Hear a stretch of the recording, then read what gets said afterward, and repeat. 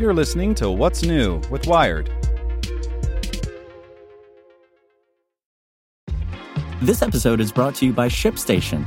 You know, some things take a lot of work, like sending little robots to far-off distant planets. And just as that's challenging, so too is running a successful e-commerce business, especially when there's so much to do. So I want to introduce you all to ShipStation. Now, I love using ShipStation because of its easy-to-use dashboard, which makes managing orders and printing labels a breeze and super smooth. Oh, and the customer service is just out of this world. It's exactly what you need to help grow your business. Sign up for your free 60-day trial at shipstation.com/technews. That's shipstation.com/technews. This podcast is supported by Tools and Weapons, the podcast hosted by Microsoft Vice Chair and President Brad Smith. Each episode features insight you won't find anywhere else from the center of the conversation surrounding emerging technologies like AI. Right now in the podcast, you can hear a special episode where Brad Smith lays out Microsoft's vision for a vibrant marketplace driving the new AI economy. To hear more, follow or subscribe to Tools and Weapons with Brad Smith wherever you get your podcasts. Welcome to the spoken edition of Wired.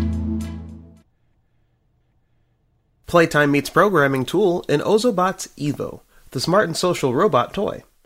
Well, let's not get too carried away. Evo responds to programming, but that doesn't exactly make it smart. I'm not sure a bunch of flashing lights, beeps, and words qualify as social, but I suppose I've seen worse on Facebook. The $99 Evo is the second robot from Ozobot, and like its predecessor, Bit, it's a golf-sized gizmo that trudges around the floor or table responding to commands. As with Bit, you can code Evo by simply drawing lines on paper. An optical sensor can detect what color the ink is, and it will follow along a basic black line or speed up when it hits a patch of blue. But let's be honest, that stuff is really boring, and Ozobot knows it. Hence Evo's big upgrade, a full-fledged programming system that lets users code actions directly into the robot. Wired. If you've ever used Blockly, the kid-friendly language designed for students, you'll be right at home with Ozoblockly. In fact, Ozoblockly is even easier than Blockly, as it offers 4 different levels of complexity you can use, ranging from an icons-only novice mode to a quite complex advanced version, complete with complex math functions. Ambitious users can program Evo to count colors it encounters and perform other algorithmic feats. It truly lets programming come to life. Evo can also be driven manually, like any old robot, via an intuitive control app, or it can be left to explore on its own, like a Roomba. Multiple Evos are said to interact with each other, but I was only given one to test. The special version I received, $125, includes an Iron Man skin that pops on top of Evo and turns him into a rolling Tony Stark torso, complete with his own tinny catchphrases. Oh yeah. For the 5 and under set that's more interested in flashing lights and superheroes, this might hold more interest than the naked robot does. The skin also protects it from being carried away by the cat. Tired. Evo is a neat idea, but it's not exactly plug and play. The 2-step process required to code Evo is weird and overcomplicated.